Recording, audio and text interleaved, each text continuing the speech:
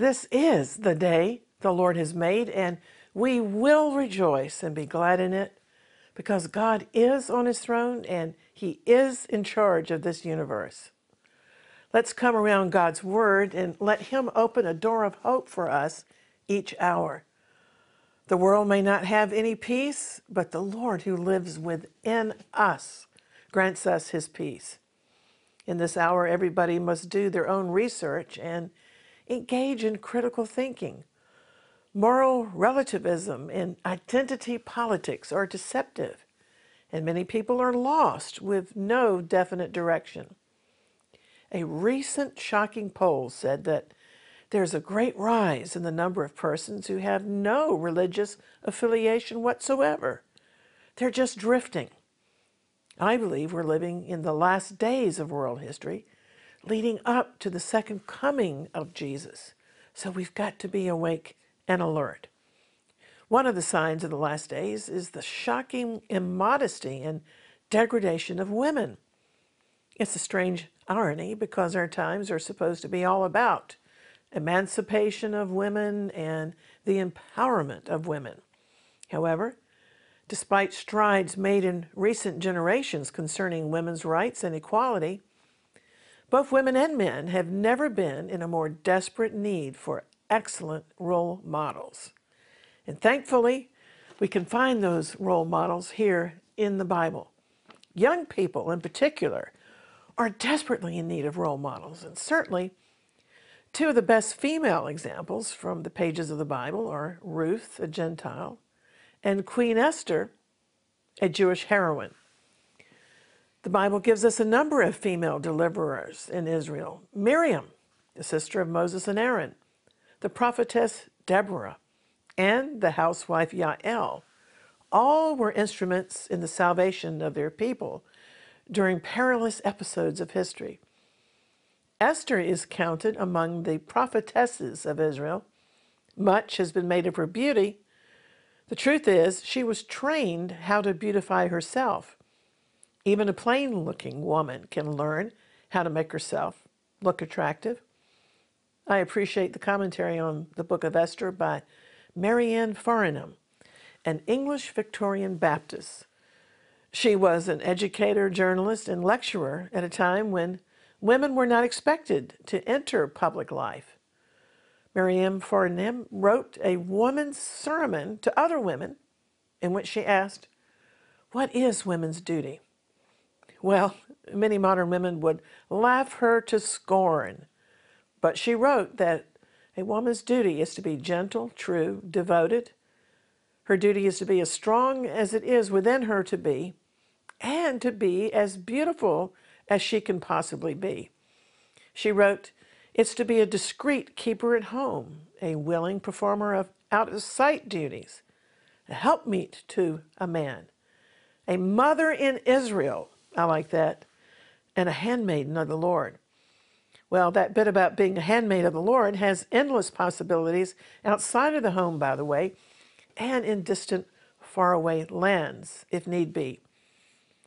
While those words are biblically correct for all time, they are cringeworthy for the politically correct of our times. However, Esther was more than a pretty face. She was willing to sacrifice position, fame, and even life itself for godly principles and for a higher goal to save her people. She also knew how to conduct herself and to speak wisely in an atmosphere of political correctness in her day. Esther 4:14 is the famous verse containing her commission to intercede on behalf of her Jewish people. Her relative Mordecai told her solemnly, "For if you altogether keep silent at this time, then shall enlargement and deliverance arise to the Jews from some other place, but you yourself will perish. And who knows if you have come to the kingdom for such a time as this?" That's a word for all of us. Esther's bravery and the courage of her intercessory handmaidens inspired 7 of us intercessors to go on a prayer journey into biblical Persia, modern-day Iran. And while in Hamadan, we visited the actual synagogue, which still stands, where both Esther and her relative Mordecai are buried. And God gave us many divine appointments during our very purposeful journey as the Lord's messenger girls and Bible women. Esther's story is a proverbial rags to riches saga. She won a crown and a kingdom while also becoming the savior of her own people. Her great opportunity became a test to see if she would be more loyal to God than to position and fame.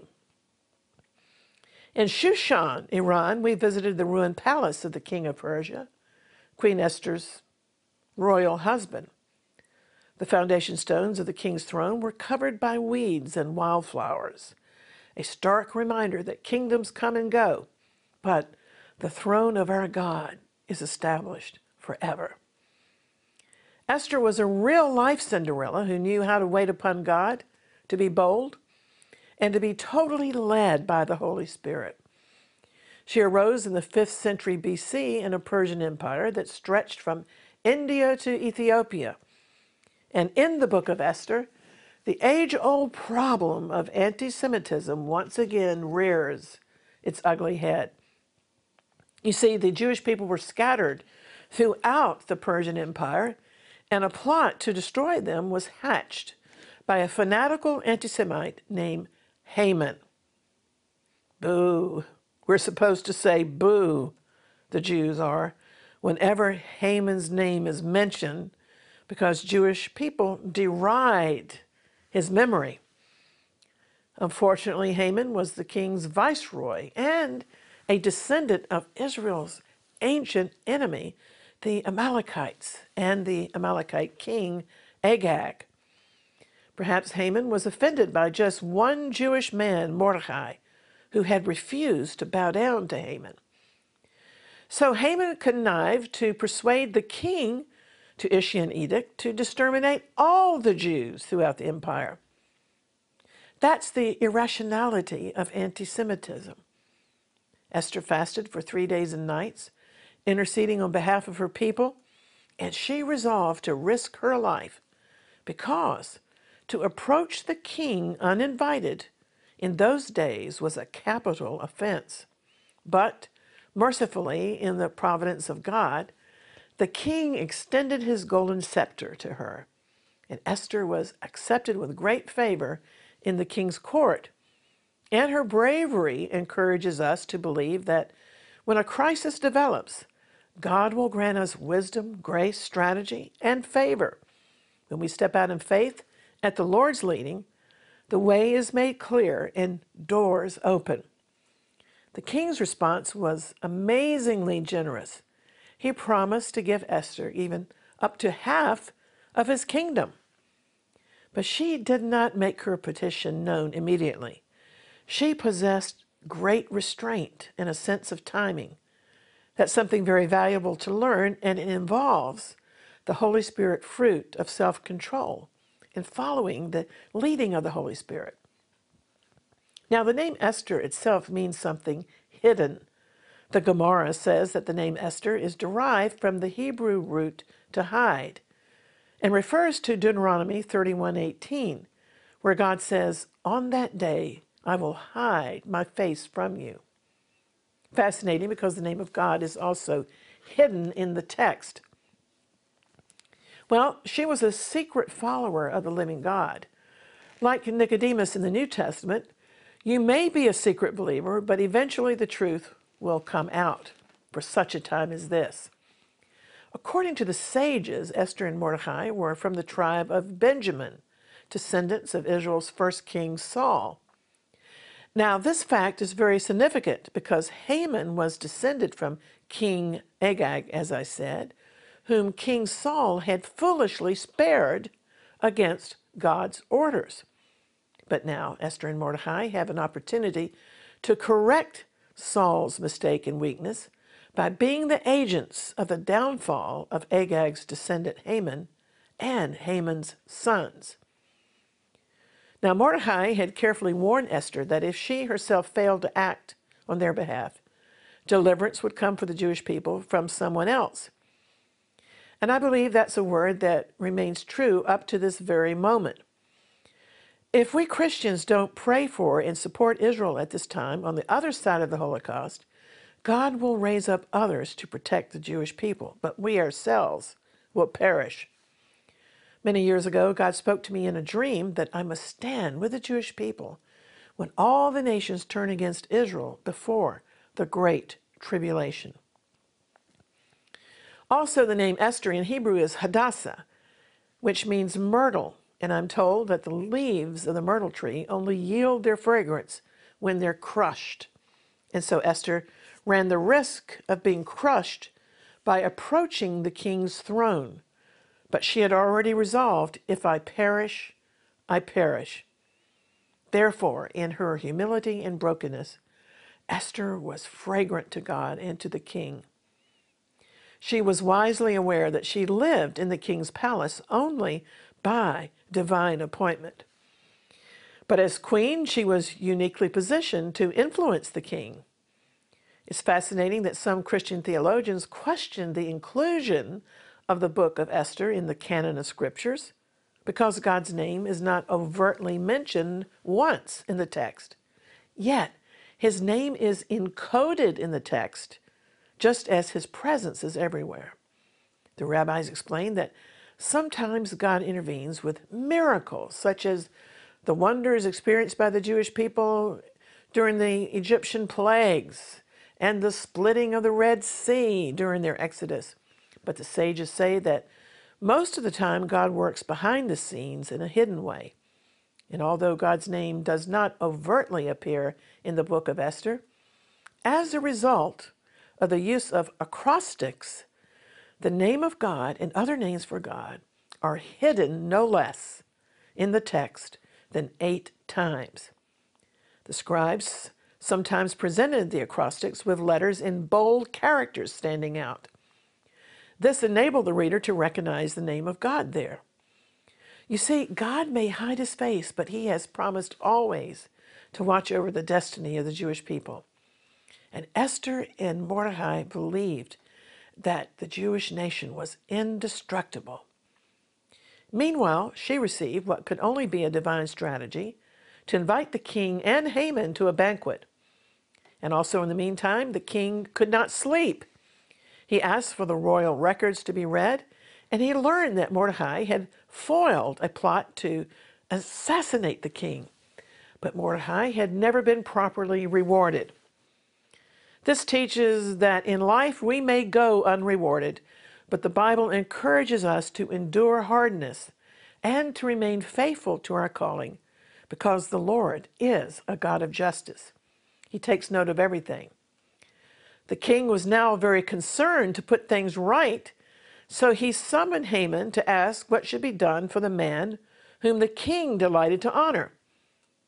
Of course, being self-centered, Haman was only capable of seeing honors heaped upon himself. The Bible wisely teaches us that we should make a habit of esteeming others better than ourselves. But Haman greedily suggested the highest honors. But to his utter shock and dismay, the king replied, "Well then, go immediately and perform these honors for Mordecai the Jew." Well, Haman was mortified himself, but he had no choice but to put the king's robe on Mordecai and parade the Jew on the king's horse throughout the streets, proclaiming, "This is how the king honors the man in whom he delights." Later, devastated, miserable Haman went home to his wife Zeresh, another anti-Semite, who prophesied that Haman would surely fall before Mordecai. Now, according to Jewish commentaries, Haman's wife was a sorceress. She had already convinced Haman to prepare a gallows to hang Mordecai. But the Jewish nation can't be exterminated. The Jews have a very significant role to play in world history in the future, in the last days. They must be resettled in their own land to welcome back King Messiah, even Jesus himself. Now Esther moved with the unction of the Holy Spirit. The timing to expose Haman was not right at the first banquet, so she planned a second banquet. Up to this point, the king had no idea that his queen was Jewish. But now Esther reveals to the king dramatically that I and my people have been sold for destruction and slaughter. Well, the king was in total shock. Like Nathan the prophet who confronted King David after David had sinned, Esther could have accused the king. She could have said, "Thou art the man who signed this edict."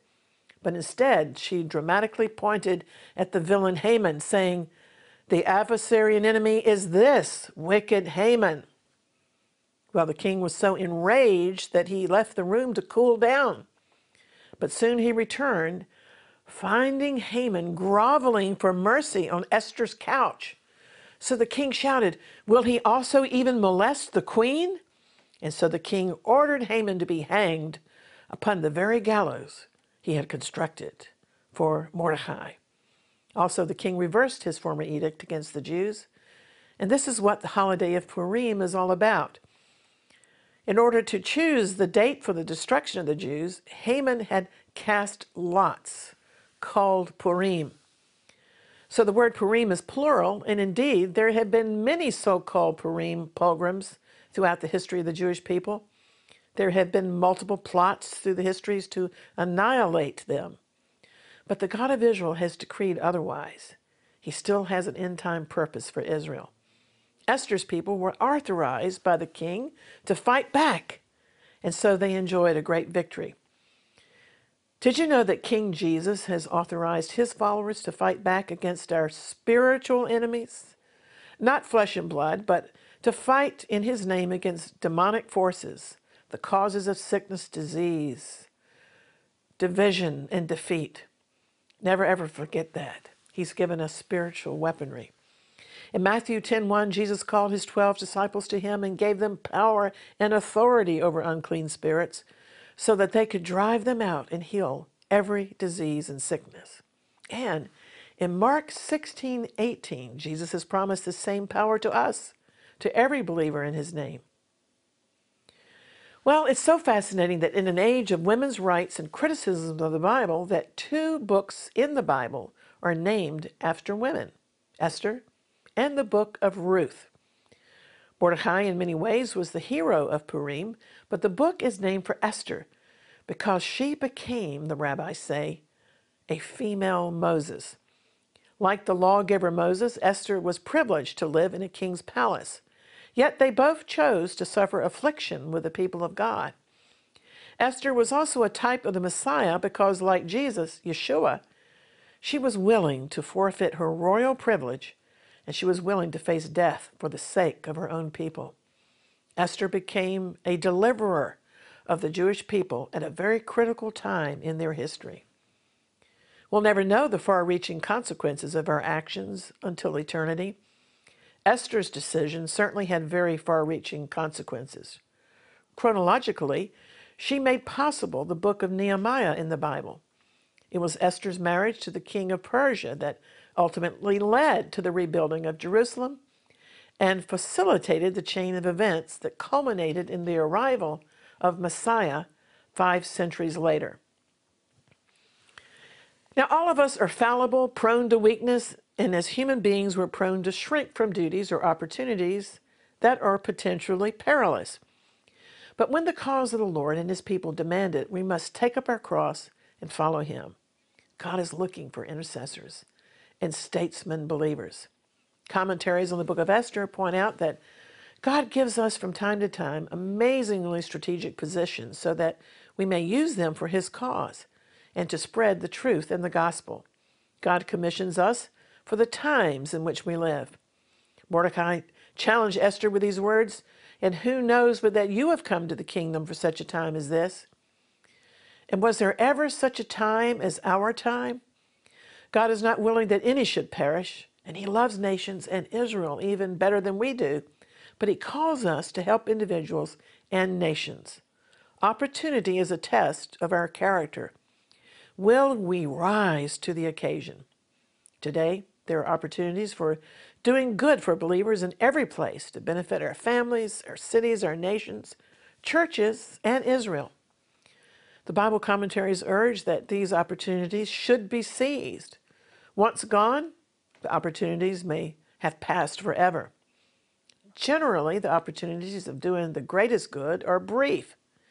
And if opportunities are neglected or delayed, God may send us reminders to take action through our parents, friends, ministers, all who will be like a Mordecai challenging us. The thought that an opportunity is given by God has a great motivational factor. In my ministry, many times I've been motivated because I was confident that God was sending or commissioning me. It's also been observed that with every great national emergency, God has raised up a man or a woman equal to the emergency.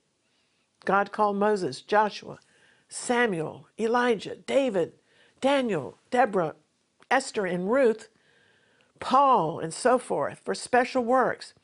Every age and every emergency has had men and women of courage who have risen to the challenge. The apostles met the demand of their age. It might well be said of every man and woman who has positively shaped history, "Thou art come to the kingdom for such a time as this," like Esther. So let's recognize that just as they had their opportunities, we have ours also. Now, Rabbi Shlomo Riskin, the chief rabbi of Efrat in Israel, is a great man of our times who has built bridges with the community surrounding him. He wrote a fascinating article on Esther concerning the difference between an immodest woman and bold women, such as Ruth and Esther, and our great Bible heroines who undoubtedly committed what may have seemed to be immodest acts, for which they were ultimately praised for their boldness and devotion to bring about the redemption of the Jewish people. Both the heroines, Esther and Ruth, think about this, they had compromised their modesty. Esther was in the palace of the king, and Ruth was visiting Boaz on the threshing floor at night. Rabbi Riskin wrote that Esther appeared to have been an assimilating Jew. She used her Persian name, derived from the pagan goddess Astarte, rather than her Hebrew name Hadassah. She underwent a 12-month preparatory beauty treatment, seemingly without protest. The rabbi wrote that Esther even agreed not to reveal her Jewishness, and this is apocryphal, but the Midrash even suggested that Mordecai could have been her husband. Imagine that. It was only when Mordecai publicly demonstrated against Haman's decree to annihilate the Persian Jews. In front of the king's gate, he appeared in sackcloth and ashes, and he bid Esther, so to speak, to come out of the closet and go before the king on behalf of her people. The words Mordecai used to convince Esther have reverberated throughout Jewish history. Don't imagine in your soul that you will be able to escape just because you're in the king's palace, any more than the rest of the Jews. For if you persist in keeping silent, relief and deliverance will come from some other place, but you and your father's house will perish. But who knows whether you've come to the kingdom, to the royal position for such a time as this? Well, it's a challenge to all of us who are in the king's house, the Lord's house. Ruth was a Gentile convert to Judaism and became the great-grandmother of King David, ultimately an ancestor of Jesus. Unlike Esther, who was born of Jewish parents, but who married a Gentile king, Ruth was a Moabite, and she married a Jew, and she followed her Jewish mother-in-law, Naomi, to the land of Israel. Unlike her more cautious sister, Orpah, Ruth turned away from security and walked alongside her grieving mother-in-law to go back to Bethlehem. She was willing to care for an elderly widow, which can be strenuous, in which the New Testament book of James calls pure religion and undefiled, to care for orphans and widows in their affliction. Ruth's ancestor Lot had defected from Abraham when he left Israel and had moved to Sodom. But now, Rabbi Riskin said, Ruth repaired Lot's error by becoming a second Abraham. Rabbi Riskin observed that, like our forefathers, she left her birthplace and homeland for the land of Israel, for a strange nation, and to worship the God of ethical monotheism. In her own words, she said to Naomi, "Where you go, I'm going to go, to the land of Israel, and your nation will be my nation, your God, my God. Where you die, I will die." In the deepest sense, Rabbi Riskin wrote, Ruth entered into Abraham's covenant with God, mentioned in Genesis 12 and 15, and God promised Abraham that he would be the father of an eternal nation, that his offspring would never be destroyed, and his descendants would live in their homeland Israel. And through Israel, all the families of the earth would be blessed. The rabbi suggests that this promise was greater than the survival of the Jews in Persia, because the promise to Abraham concerned world redemption. The rabbi observed that through her actions, Esther succeeded in gaining a respite in persecution, which is the most Jewish people can hope for while in exile. But Ruth, on the other hand, succeeded in entering into the Abrahamic covenant, and due to her compassionate righteousness and loving kindness towards Naomi, Ruth became the herald of Jewish redemption. Her journey led to the day when the nations of the world will join the family of Abraham, the father of a multitude of nations. I have to hasten to add that Ruth's inclusion in the family tree of the Messiah is no accident, as recorded in Matthew 1:5.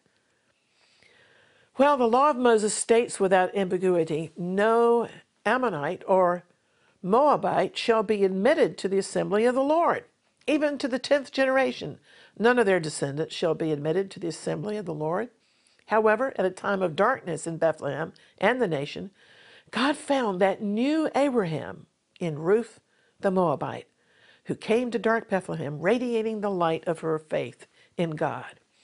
And although Jesus was virgin born and not tainted by the sin of his human forefathers, nevertheless, the presence of Rahab, a prostitute, and Ruth from Moab in his genealogy should not shock us. As we meditate on these two surprising women of faith, we can learn to be less judgmental of outsiders. Light can shine from the most unexpected places. Well, to wrap things up today, Queen Esther put on her royal apparel to appear before the king. She was not called by the king. She went unbidden to petition the king. But I want you to know that we all are called by King Jesus to come to him, to come to his throne, to obtain help and mercy in time of need.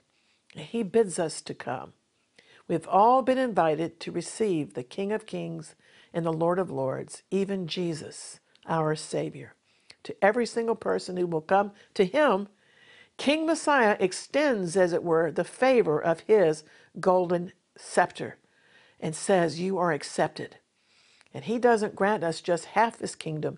He gives us all things in the world to come, because God the Father becomes our Father through receiving the Savior, Jesus. The grace of the Lord Jesus be with you as I conclude this today. I pray that you will always stay in faith, and we say together, Maranatha, the Lord is at hand. Even so, come quickly, Lord Jesus. Shalom.